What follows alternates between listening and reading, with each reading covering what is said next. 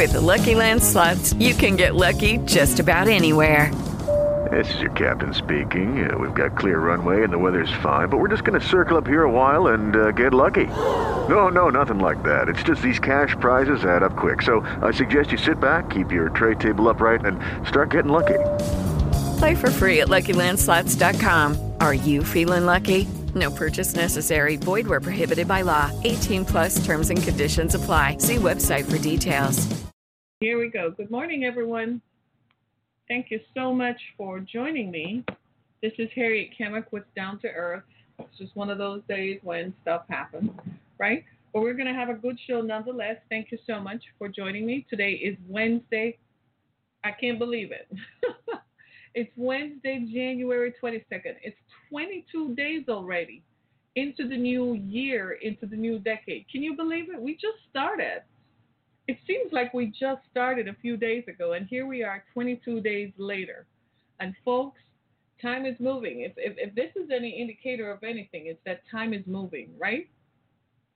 It looks like time is moving. So today on our show, we're going to talk about people who view politics as a hobby. And this is specifically what in this study they interviewed white Americans. White college-educated Americans, so college-educated white Americans who view politics as a hobby and their impact on politics over the last 50 years, how their views and lack of activism has impacted politicians, the vote, and how they have contributed or not to the discourse, right? They have a lot of discoursing, but they don't do a lot of the actual work. So we're going to talk in depth about that. But in the meantime, while you're joining me, if this is your first time, thank you for joining our podcast. For those of you on Periscope and Twitter, I appreciate your support. And thank you so much if you are just listening to us on Spotify or Spreaker or Dynamo or Blog Talk Radio or Apple or Google or Spotify, any of the podcast platforms. Podcast Addict, I hear is a good thing, right? Overcast, right? Radio Public. So any of the podcast platforms that you might be listening to us on, thank you so much for listening and for participating. From time to time, for those of you who are just listening, whilst I have a live Twitter and Periscope feed, I will perhaps respond to comments that are here. And if you want more information about who I am and what I do, it's simple. Just go to www.harrietkemick.com, or you can find my landing page on Google, and it will direct you to my websites, and it will direct you to tell you just a little bit more about what we do, right? So it's 2020, and it's campaign time. And as you can see, the rhetoric has been building up. I guess the rhetoric never left after the 2016 election, that's for sure. But now that it's 2020, I don't want to say that it has ramped up so much more than it is dominated. I mean, I'm about to change my Twitter preferences because I am inundated with politics. I think I'm a little overwhelmed. I want to see other stuff. I want to know what else is going on in the world and what else is going on in the country and what people are thinking, what are others thinking. I am just inundated with sound bites. I'm tired of it. And it's all negative. It's not driving policy change like we want to. Like recently on my Twitter feed, it popped up that mothers who had squatted in a house in Oakland, California, were evicted forcibly by soldiers with guns. At first, I thought it was an insurrection. You know, I thought something major had happened. No, it was just single mothers with their children who were homeless and who had slept in a house to take their children off the streets. And the forcible eviction that was being executed was happening by men with guns. It was appalling to look at. It's crazy. You know, housing is a human right. And in the United States, it's shameful that we have to talk about housing as a human right. It's shameful. How dare we go to another person's country and tell them they can't house their own people when we have, in 2 years, the homeless population in San Francisco went up 47% to 4,000. California has an affordable housing problem. So does New York. housing, the average home price in Oakland, California is $750,000. Come on, because people are buying houses and selling it for profit. Everybody does not earn enough to pay mortgage for $750,000, let alone $500,000. Come on, affordable housing, California. So forcibly evicting people, it made national headlines. And so they negotiated a deal with the owner of the property, Wedgwood Inc., who owns 160 homes in that area. Imagine that, right? And so they are selling it to a land trust, and the land trust will now make it more accessible for others. That sounds like a good thing to me. We have a similar thing here in Detroit called the Detroit Land Bank, but it's filled with corruption. The houses are advertised, but if you go to the auction, you can never buy a house. I know people who have tried to buy a house through it, and it doesn't work. It's corrupt as can be. They might have it advertised for $500 just for the land, but then by the time you go to the auction, the price goes up to $60,000, $70,000, $100,000, right? Corruption, and wicked public policy and redlining that have caused people to be homeless. Come on now, right? I don't know. I think you all want me to talk about sex or talk about relationships and stuff like that. That's not going to fly. We have real issues here with people being forcibly evicted out of places where they have nowhere else to go. They would be homeless. In California, the housing situation is so bad that people maintain a gym membership just so they can have access to showers. They park in parking lots and pay security guards to watch over them so they don't get raped at night and get robbed at night while they sleep. Can you believe that? In California, in the United States, and we dare to talk about other countries that have problems with housing when we ourselves have created by policy, not because it had to happen, because there are plenty of houses that are vacant. In a couple of days, we're going to do a story on vacant skyscrapers in New York. Yes, there are 150,000 people every day seeking shelter in New York, homeless people, but skyscrapers in New York are vacant. Do you see what that is? Hungry, money hungry, rapacious capitalism that has hurt people. I'm a capitalist. I believe in free enterprise. But it's becoming so that it's not free enterprise anymore. It's becoming so that it's more about money. So we're going to talk about that. But today I want to talk about so it's trending on Twitter. I don't know if it's trending, but they had a press conference. It popped up on my timeline. Maybe it was from yesterday, so I might be a day late. But I retweeted it on my timeline so you can follow the story and see what is being achieved in Oakland, California on behalf of these mothers who are left homeless with their children. I know, not suspect, I know that this is a national problem because having done and reviewed all the studies done on homelessness in the United States, I recognize that it's a national problem, right? And whilst it seems to afflict communities of color more, I have also observed that working class Americans are also caught up in this vortex, right? So today on our show, we're going to talk about college-educated white Americans who are what we call political hobbyists, meaning they view politics as a hobby. And we're going to talk about it, and I'd love some feedback if you can just, say something to me or tweet something to me so that, because I want to know what you think about it. And this is something that has been impacting American politics, especially in the last 40 years.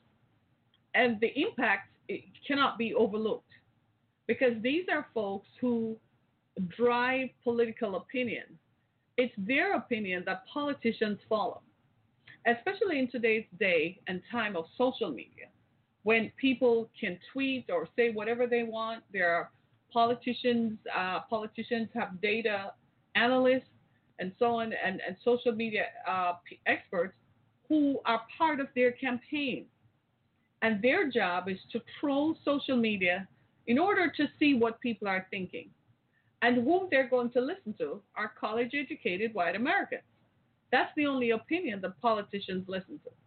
When politicians talk about the middle class, they're referring to white, college-educated Americans. They're not talking to the upper class. They're not talking to the working class. They're not talking to the black upper class. They're not talking to the black working class. They're not talking to the Hispanic working class, nor the Hispanic upper middle class. They're also not talking to the Muslim community. They're not talking to upper middle class Muslims, nor working class Muslims. They're not talking, politicians do not address the concerns of people of color or communities of color. Politicians, when they're talking about the issues, notice what their hotbed issues are. Medicare, right? What you do with your IRA, taxes. Who do those impact the most? College-educated white Americans. That's who they listen to. And there is a reason for that. I must admit that white college-educated Americans do talk a lot. They view politics as a hobby.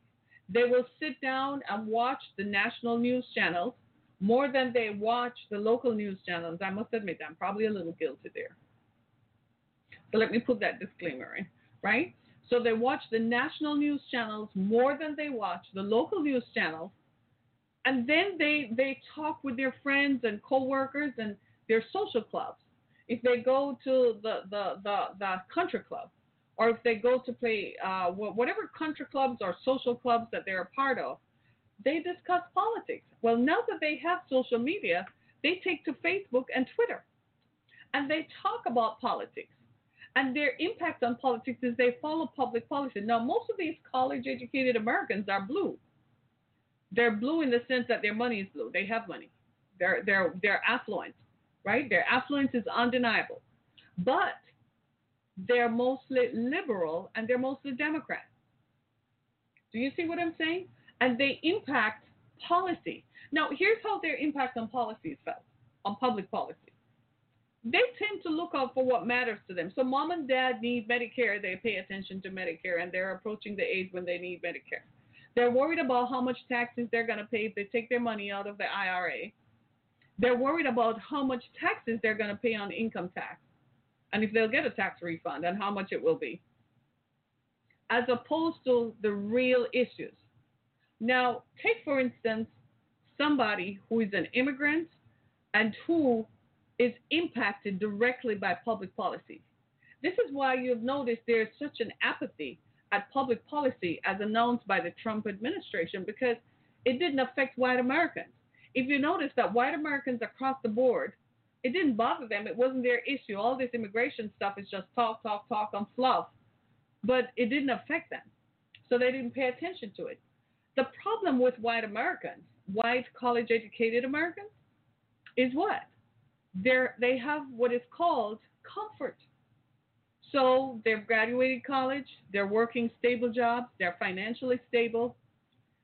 Politics is more like we just talk about it because it satisfies some kind of need they might have. Whether that need is perhaps intellectual, pseudo-intellectualism, I would call it, or whether that need is emotional. They want to feel like they're involved. They don't do the hard work, however. You will not find them volunteering and campaigning. You will not find them at a town hall asking tough questions of political candidates. No, they don't have time for that. I've been into some of these forums, and the people who are asking questions are usually the people whom the policy would directly impact. College-educated white Americans are usually past them sitting at a Starbucks or they're working out, while I'm worried about how this community or my people or my community will be impacted by a policy. Do you understand what I'm saying? When the immigration debate was taking place, I felt that impacted me and others like me. I was at the forefront. I was in the mix. I wanted to know how was this going to be translated. I went to the source. I said, what exactly do you mean and how is this going to be impacted? Because this is this, that. But white college-educated Americans were just sitting there like, oh, okay, well, I don't think it makes us look good. I think it makes us look horrible, but it did not directly impact them. Public policy at its intersection does not impact them negatively. This is why they're viewed as political hobbies, because for them, politics is more a hobby. It's an opportunity for them to sit back and engage and talk and perhaps feel some level of political involvement, but they're never going to get involved in the issues. It's much different than in the era of civil rights, when white Americans helped to mobilize black civil rights leaders. White Americans paid and contributed for the civil rights movement to be successful. You best believe they paid for bus visits, they paid for bus trips, they paid for hotels, they organized. Some of them were lawyers. They went down south and marched and told people what their rights were based on the state that they were in. White Americans did that. Where are those white Americans today? You know where they are? Sitting in the comforts of their living room, contemplating their next vacation, whilst at the same time logging into Schwab.com and checking on their IRA and the status of what their investment portfolio looks like. In other words, what I'm saying is their culture of comfort has blinded them to the realities of what public policy and politics has done to people's lives. The same America that they claim to love, the same America that they claim they will defend forever, the same America is crumbling and rotting while on their watch, because all that they do is view politics. A writer described it as for a political hobbyist, politics is like people who watch SportsCenter and think they know enough about football, and they're literally dictating to the coach and the football players and the quarterbacks how to play the game, and they're not in the game. It's kind of like what we used to call Monday morning quarterbacking.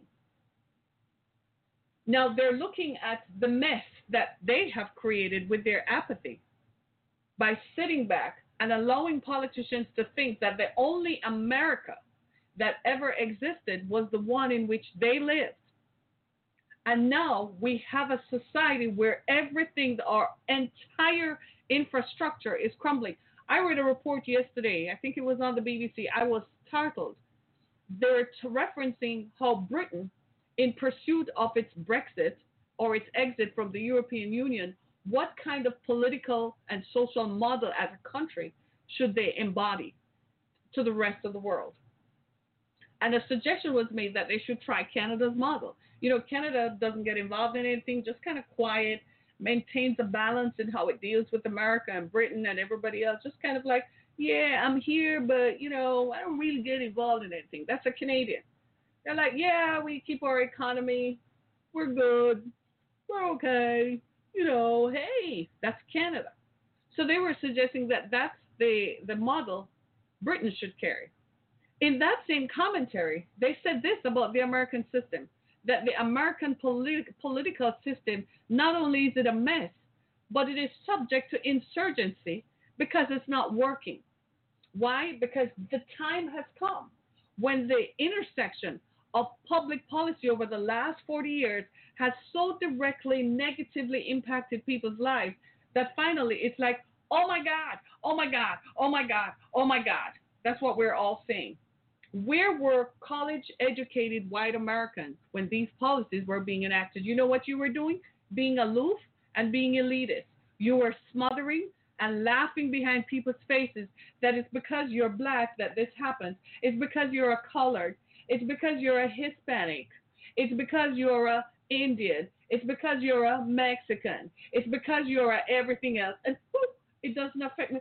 I'm sorry, I got to go to bed. Let me go drink my wine and sip my wine. Oh, and I'll just get in my Tesla and drive tomorrow. That's what you were doing while the country you claim to love is crumbling. Forget about our physical infrastructure. Our societal infrastructure is gone. We're imploding from within. We went to the polls in 2016. We claimed we elected a guy. We knew exactly what that guy was going to be like. He didn't hide it. One thing you'll say about Trump, he's not a hypocrite. He's straightforward and blunt. We may not like it, but he did say what he was going to do. What did college-educated white Americans do? Trump was elected by college-educated white. 58% of college-educated white women elected Donald Trump. You all knew what he was going to do. He said he was going to do it. He didn't lie. Did he? He didn't lie. Was he a hypocrite? Nope. He said what he was going to do before he won, and 58% of college-educated white women went and voted for Donald Trump. When he got elected, he did exactly what he said he was going to do. Then all of a sudden, oh my God, what a horror. We look terrible to the rest of the world. Oh my God, the world thinks we're a horrible group of people. You knew what the man said he was going to do. That's because you're a political hobbyist. You don't get involved at the macro level. You don't go get involved and organize and stand out there and interpret the policy. No.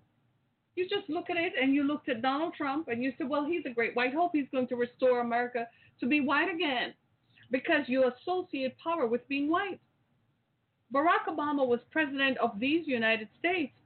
We didn't lose world power. We didn't lose face in the eyes of the world. He maintained our power. He increased it.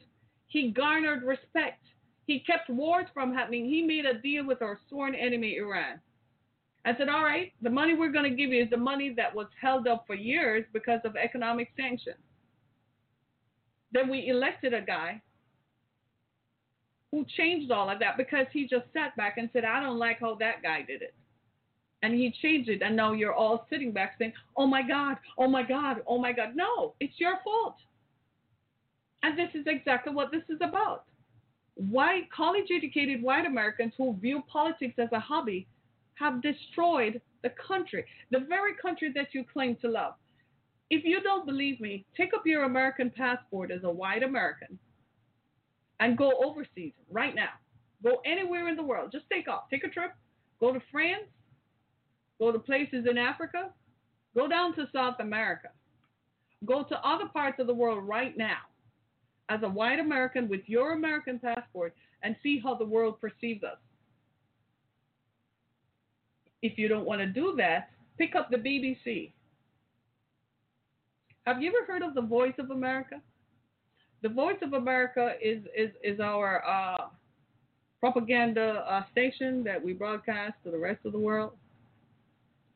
The Voice of America makes us sound good. Because one thing with our military, they love their country. They love us. They're like, you all are idiots. You can act how you want, but as for me, I'm going to defend. So when I go back home, I have somewhere to go to. The military loves their country. So they do everything they can to defend homeland at all times. But what do college-educated white Americans do? They sit back. They looked at Michelle Obama walking up the steps of Air Force One and hated that a black woman who is a descendant of slaves whom their ancestors used to enslave, they hated that and made that emotional decision, made a political decision based on emotion, based on just politics as a hobby that crippled the country for the next, we're going to feel the effects for the next 20 years. That's the danger. Right? They looked at Barack Obama and they're like, no way can a Negro be powerful and run this country. After all, this is a country for us. I'm American. And being American is why. And they got holy and sanctified. And 58% of college-educated white women who heard Donald Trump on the campaign trail disintegrate and demolish and say exactly what he was going to do, they went and voted for him. And now all of a sudden, they're all over Twitter. Oh my God, I can't believe he said he was going to do it, lady and gentlemen. He did it. These are the people who gather on their porches and, well, we got to do something. So they get together and they donate to a campaign. Yes, they do. They'll give a $5 here and there. But they will never do the actual work because public policy does not impact them. My daughter went to law school. There's a girl who is a white girl whom they went, two people went to law school, different circumstances. The opportunities for her were laid before she even graduated. It didn't matter that she didn't have, her parents weren't wealthy. No, she was white. That gave her the access. It was interesting for me to just look at it and study the model. and she feels some sort of remorse that my daughter is not achieving as much as yeah, she feels a little bad, you can tell. But how far does that go? That feeling go? Nowhere. Because at the end of the day, she's going to do what? Make sure that those opportunities continue to exist for her and people like her. That's what political hobbyism does. It's all about college-educated white Americans. To show you the disconnect, college-educated white Americans have completely forgotten that there are white people who live in rural America. Otherwise, they would be concerned about broadband reaching rural America. College-educated white Americans have forgotten about their ancestors who still live in Coal Town, Virginia, Coal Town, West Virginia, the mountains of the Appalachians. They've forgotten about the Appalachian Trails. They've forgotten about rural Kentucky, right? Call it white, college-educated American, college-educated white Americans. They've forgotten about their distant cousins who still eat roadkill and still live in a trailer park somewhere. Because again, public policy does not impact them. So for them, politics is a hobby. White, college-educated Americans have forgotten that they're descendants of farmers. So they elected a man who didn't see the ramifications or didn't think it through the ramifications of creating a trade war with China that directly impacted farmers and have robbed farmers of their livelihood who have been farmers for generations. Because, oh my God, all they were thinking about is that. And at the end of the day, when the day is over and the rest of us have to deal with the consequences of their public policy, right? At the end of the day, you know what they do? They go on workouts. They still can pay their mortgage. They still have affordable rates on their credit cards, their mortgages, and their car payments. They can still send their kids to college. They'll just take out some more loans, for God's sake. That's what everyone does. They still live on credit. And they forget the reality that they have caused. White, college-educated Americans live in a culture of commerce. No one forgot shit. Like, what are you saying? You forgot about the successful black people? You're just a blind, ignorant person. That's how you feel. This is how I feel. So thank you for your comments. Right? So what the danger of this is, what I have found is that when this was first brought to my attention, what I found was that the apathy that I observed, I said, well, I find the same apathy with upper middle class black folks. College-educated black Americans also feel that they're not impacted by public policy. Redlining, right? And policies that are aimed at robbing people who are marginal or working class Americans, I found that that's the same way they feel. College-educated black Americans also don't get up and go organize because it does not impact them. At the end of the day, we have a culture of comfort. Don't you see where I'm going? Don't you see what this is all about? The culture of comfort is ruining us. We are forgetting that the reason our democracy was great is because we advanced and we organized and we petitioned. That's what made us great. The day we sit back and allow politicians to impose upon us their viewpoints is the day our society began crumbling. It's the same thing with college-educated black Americans. It's the same thing with college-educated Latinos. They want to say, it's not me. That doesn't affect me. I don't have anybody like that. It's not me. It's the same thing. And I used to think that, maybe, it's not my story, it's not my issue until it intersects with you. And I suspect that what we're seeing right now played out with the impeachment trial in the Senate, what we're seeing is an intersection. And you're seeing exactly how it is being played out by the people who are interested and have vested interests right there. I tell you one thing, though, you know how you can change it if you don't like it. 2020 is here. You may not like it because it boils your blood up because you're looking at it emotionally. I can't afford to get emotional. I can't even afford to become so passionate that I don't see the facts. But these are the facts. You don't like it? Tough. It is what it is. The statistics and the data don't lie, because the statistics prove what I am saying, and I'll post the link to the story.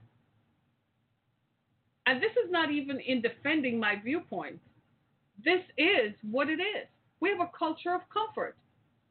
You know what our culture of comfort dictates? Our culture of comfort, we used to say that by the grace of God go I. Now we don't even say that. We drive past homeless people who live in homeless colonies. I challenge you.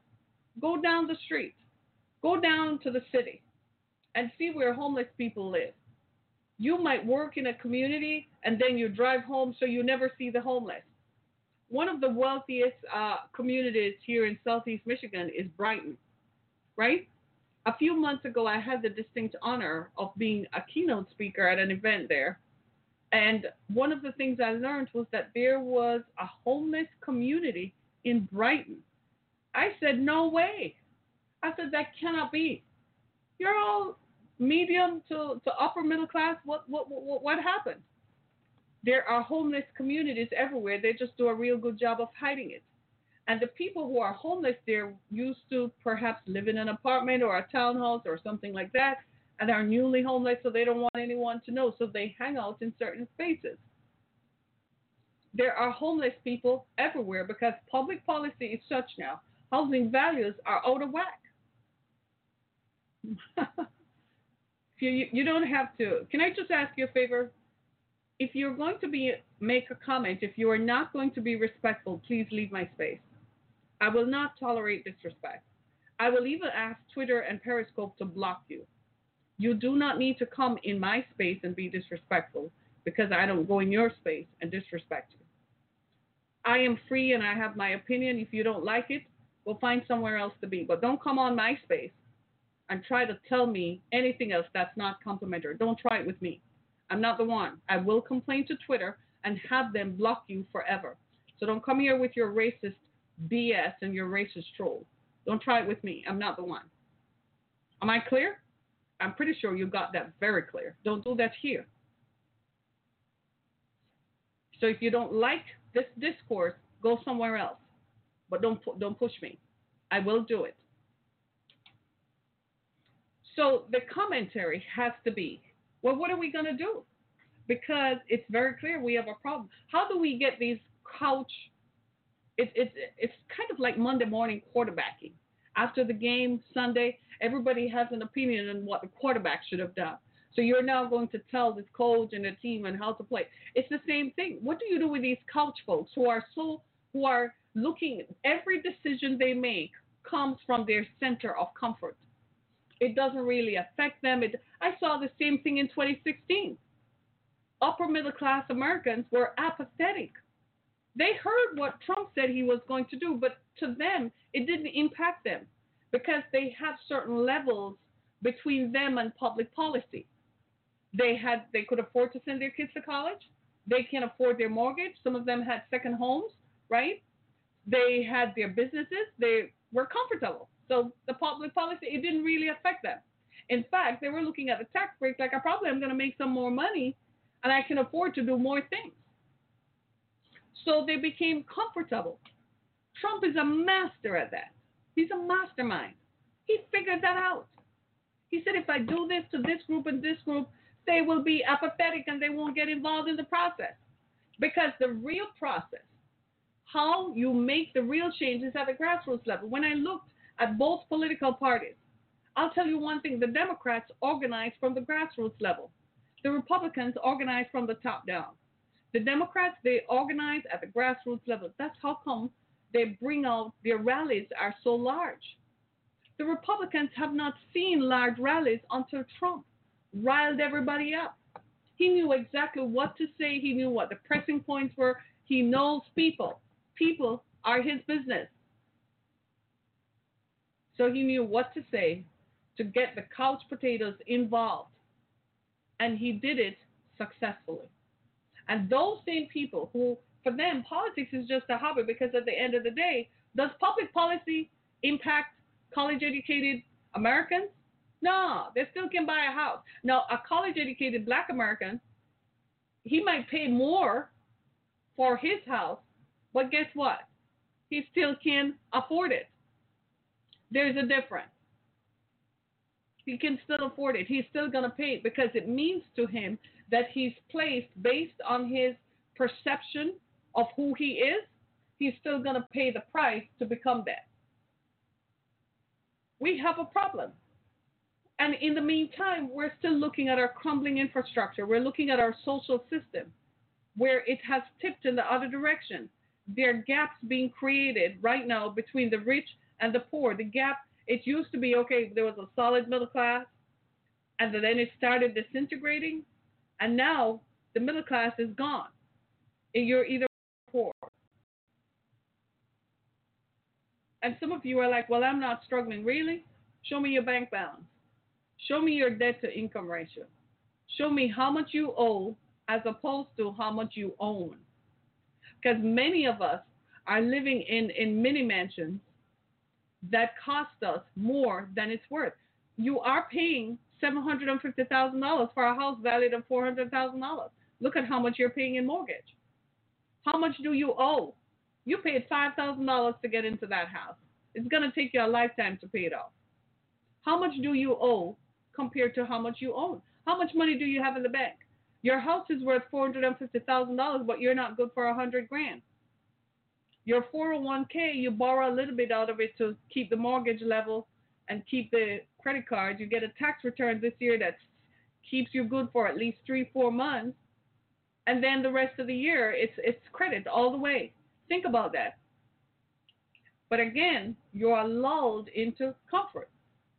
You're going to buy groceries, you head down to the big box. The big blue box. Well, in Costco's case, it's the big red box. I love Costco. I love 7-Eleven too, but I love Costco more. Right? I love me some Costco. I just like walking through it all. Right? When I get a chance to, which is not very often these days. Right? But you have a card. So you go down to the store and you put your plastic down. If you don't believe me, drive into any middle class community on a Saturday. The big box stores are full. The do-it-yourself stores are just as full. You know what that is? Credit. They're not using cash. That's credit. Go and ask people how much you owe as opposed to how much you own. If you do it yourself on yourself, you're going to be shocked. I'll tell you a personal story. Years ago, I think it was about 11 years ago now, when the housing crisis crashed, my mother, who lived in Detroit, told me to go and buy a house in Detroit. I said, nah, the school district sucks. The crime sucks. She said, you'll never get another opportunity to buy a house for the prices that they are. It's going to turn around eventually. Did not believe. I paid the price for that. I was still paying rent because I wanted to stay in a good school district. I was paying rent of $1,200 a month. Mom said, that's a waste of money. Don't do it. Take the money you get from the contract and go buy the house. I did not do it. You know I paid the price for that? I didn't see what she was saying. She was saying, buy a house that you never own a mortgage on. When the property values increase, you will own all the equity in the house. I couldn't see that. Then at the same time, somebody else was whispering in my ear, go buy a car without a note. I'm like, how can you do that? Couldn't think of it. Somebody said, go to the auction, buy a car without a note. Don't pay a car note. I couldn't see it. Do you know who does that now? I own a house that I don't own a mortgage on. I own a car that I don't owe a note on. I own land that I don't owe. Hello, somebody. So at the same time, I'm asking you, what do you owe versus what you own? I can show you what I own as opposed to what I do owe. Do you see where I'm coming from? So my culture of comfort is at a different place. However, I still remain active because to me, public policy is intersecting people's lives. And wherever that intersection occurs, people disparately are suffering. I see it every day. I'm driving down the street and there are more homeless people on the bridge over at 8 Mile and the Lodge You ever notice that they rotate them out there? I drive down Woodward, and under the bridge at 8 Mile is a homeless colony. They have issues in Ferndale because the homeless walk up to the gas stations in Ferndale, which is between 8 and 9 Mile, right? And they use people's businesses and use the restrooms in those facilities. And when you ask homeless people, why don't you go to a shelter? They say, well, I get robbed in the shelter, they get raped in the shelter, they get attacked in the shelter, and during the day, they don't have anywhere else to go. So right under 8 Mile and Woodward is a whole homeless colony. Like, there are people living there. You ever drive through there at night? Don't. One night during, I think it was near Christmas, I missed, I don't know how I ended up there. I was literally like, this was a few years ago. I couldn't believe my eyes. I had to go start asking questions. What happened? Oh, my word, I missed a meeting yesterday. I missed a homeless meeting yesterday. Do you see what I'm saying? That's where public policy at its intersection of people's lives. The same is true for what is happening in Oakland with Moms for Housing. They're having issues. It's the same thing happening in communities across the country. We can no longer just sit back and say, well, it's not me. It doesn't affect me. It does. And that's where our comfort has to go. We have to overlook our comfort. November is coming.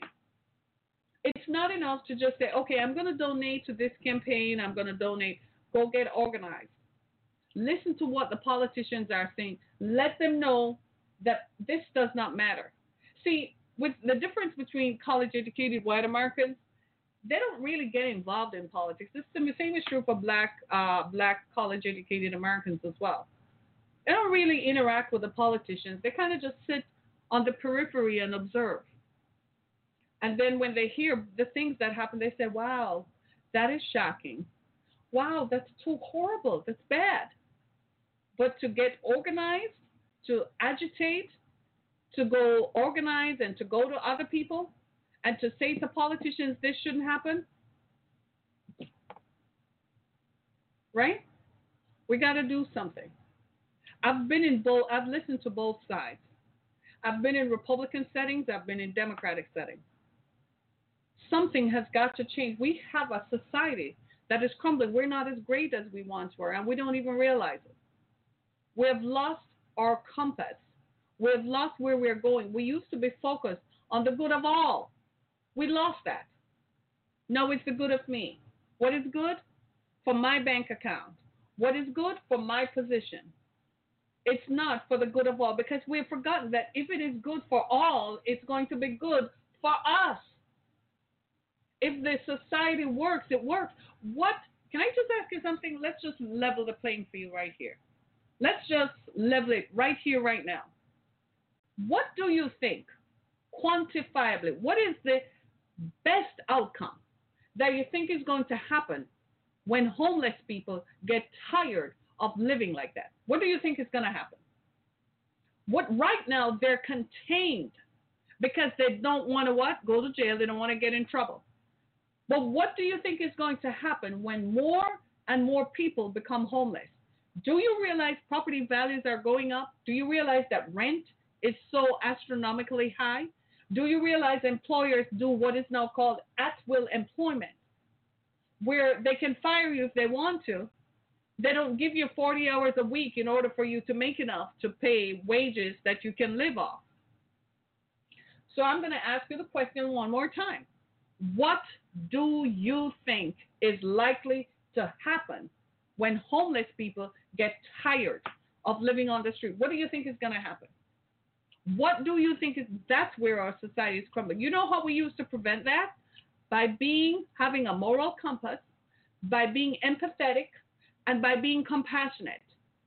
We made sure there were public policies in place for those who were not as wealthy as ourselves. So you didn't go to college, so you have to work there. Okay, so there are policies, there are projects for you to do. There are places for you to go. You know what we sat back and said? Oh, they shouldn't do that. The poor will be with us always. Keeping the poor and making sure there are provisions under social services is keeping the society intact. Taking away programs for the poor is creating anarchy. That's what I mean by the society. The infrastructure is crumbling. It's not just the bridges that are broken. It's not just the roads that are horrible. Here in Michigan, we have the worst roads this side of heaven. The roads are bad. Every time I'm tired of driving on bad roads and repairing my darn car.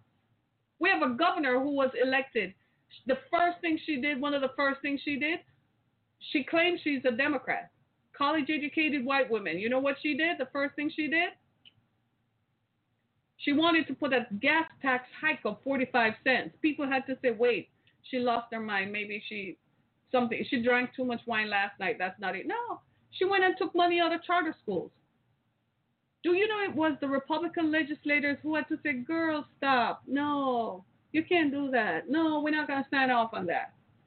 Believe it or not, the same people who elected her, she stomped right all over them, took the money out of charter schools, communities that were already marginalized. The Republicans even had to stop her and say, girl, no, stop.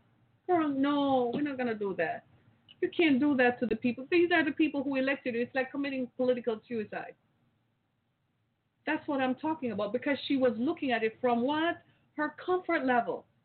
It doesn't impact me. It doesn't impact anyone I know. So this policy can go through the door. The Republicans had a proposal for people on Medicaid to go work 20 hours a week to qualify for Medicaid. People complained to her and said, they can't work, they have issues, they have, sick relatives at home, blah, blah, blah, sick children. What do you think girlfriend did as soon as she got elected? She was going to continue with what the Republicans started. Even they had to say, whoa, whoa, whoa. Wait just a minute. Wait. We kind of have to take a second look at that. It really isn't good. Do you see college-educated white Americans who think that they have it so good, they live in a bubble, and the bubble they live in, the America they live in, disappeared, and they still don't see it? There is a sheen of a veneer, I should call it, of prosperity that really is promoted by what? Credit and access to credit. You realize we have better credit scores today? That means they're throwing money at you. You can get better credit cards, higher limit credit cards, blah, blah, blah. It creates a veneer of prosperity that is not real. Because when it crumbles, it crumbles. Right?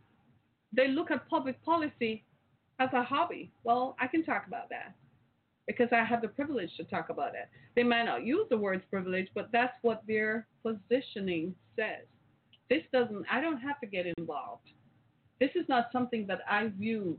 I would rather go do my yoga and go meet the girls at the club for a drink. Then we can probably talk about it. I find that black, upper middle class, college-educated Americans simulate the same viewpoints and the same behaviors as white college-educated Americans. I don't know if it's in an effort to fit in or, it's Stockholm Syndrome or what, but it's a sociological perspective, indeed. Indeed. Let me see if that guy is still on my timeline. I did warn him, and I'm going to report him to Twitter. What's his name? I'm going to report him to Twitter. Right? This is an open forum, and whilst I welcome your discourse, I also ask you to be mindful that there are others on here, and that you are respectful to me, and you're respectful about yourself, and you're respectful to others, right? It's not just me. It's a community. We're all in the same boat. We're trying to find solutions. So please be respectful, right? We don't have to agree. In fact, I like that. But that's why we're a democracy. We disagree, but we're not cursing one another or calling each other names. Right? This is some serious food for thought. I'm going to publish the link on the article I do want you to read it. When you read it, you might see from a different perspective, because maybe me saying it, you don't see it. But when you read it, it's going to help you identify. And you're going to say, you know something?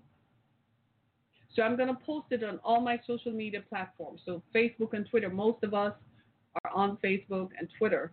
So you will see the link so you can see it. It's mind-blowing. We got to do better. We have a society that's crumbling. You know, we don't help anybody. You know the worst, you know the group that it is evident the most that we really aren't helping are vets. People who have fought in wars and who have given their lives in service to their country, and they come back, and public policy and politicians have taken monies out of programs that helps veterans. My God in heaven, are you serious? They're homeless veterans, veterans who have PTSD, veterans who have mental health issues. War is not a good place, and it's not a nice thing. They come back with issues, and the programs that support them, we took the money out of it. And we are sitting from the comfort of our porches with our long-stemmed champagne glasses saying, that's not my issue. It doesn't impact me. Poor things. That is so horrible. We got to do better. America, where did we go? You want to make America great again? Get involved. That's what made America great in the first place. During World War II, women and men lined up. Women dressed as men to go fight wars. Women cooked, they cleaned, they ran industries until the men returned. You want to make America great again? Go get involved. That's what makes America great. This is Harriet Kemick with Down to Earth. Thank you for your participation. I enjoyed my time with you. Go to my website, harrietkemick.com. Continue to listen to our podcast on Spotify, Apple Podcasts, Google Podcasts, Podcast Addict, Apple, Google, Spotify, Breaker, right? Breaker, Overcast, anywhere there's a podcast platform, we're there, right? Thank you so much. I appreciate your time and your energy, and I appreciate you being a part of my experience this morning. We talk about the issues that matter. This is Down to Earth. It's just a Down to Earth conversation, y'all. That's all. Say it. It's down to earth, right? Thanks so much, everybody. Be blessed. Hey. I just love all of you joining. You're making me think I should be on at 11 because you're all just joining, right? The thing is, once I started at 10, I can't do anything. Thanks, everybody. Be blessed.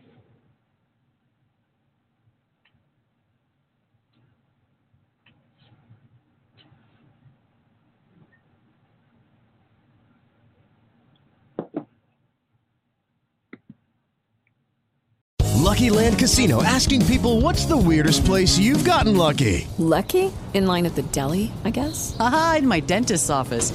More than once, actually. Do I have to say? Yes, you do. In the car before my kids' PTA meeting. Really? Yes. Excuse me, what's the weirdest place you've gotten lucky? I never win and tell. Well, there you have it. You can get lucky anywhere, playing at LuckyLandSlots.com. Play for free right now. Are you feeling lucky? No purchase necessary. Void where prohibited by law. 18+. Terms and conditions apply. See website for details. Don't you love an extra $100 in your pocket? Have a TurboTax expert file your taxes for you by March 31st to get $100 back instantly. Because no matter what moves you made last year, TurboTax makes them count. That means getting $100 back and 100% accurate taxes only from Intuit TurboTax. Must file by 3/31. Credit only applicable to federal filing fees with TurboTax full service. Offer can be modified or terminated at any time.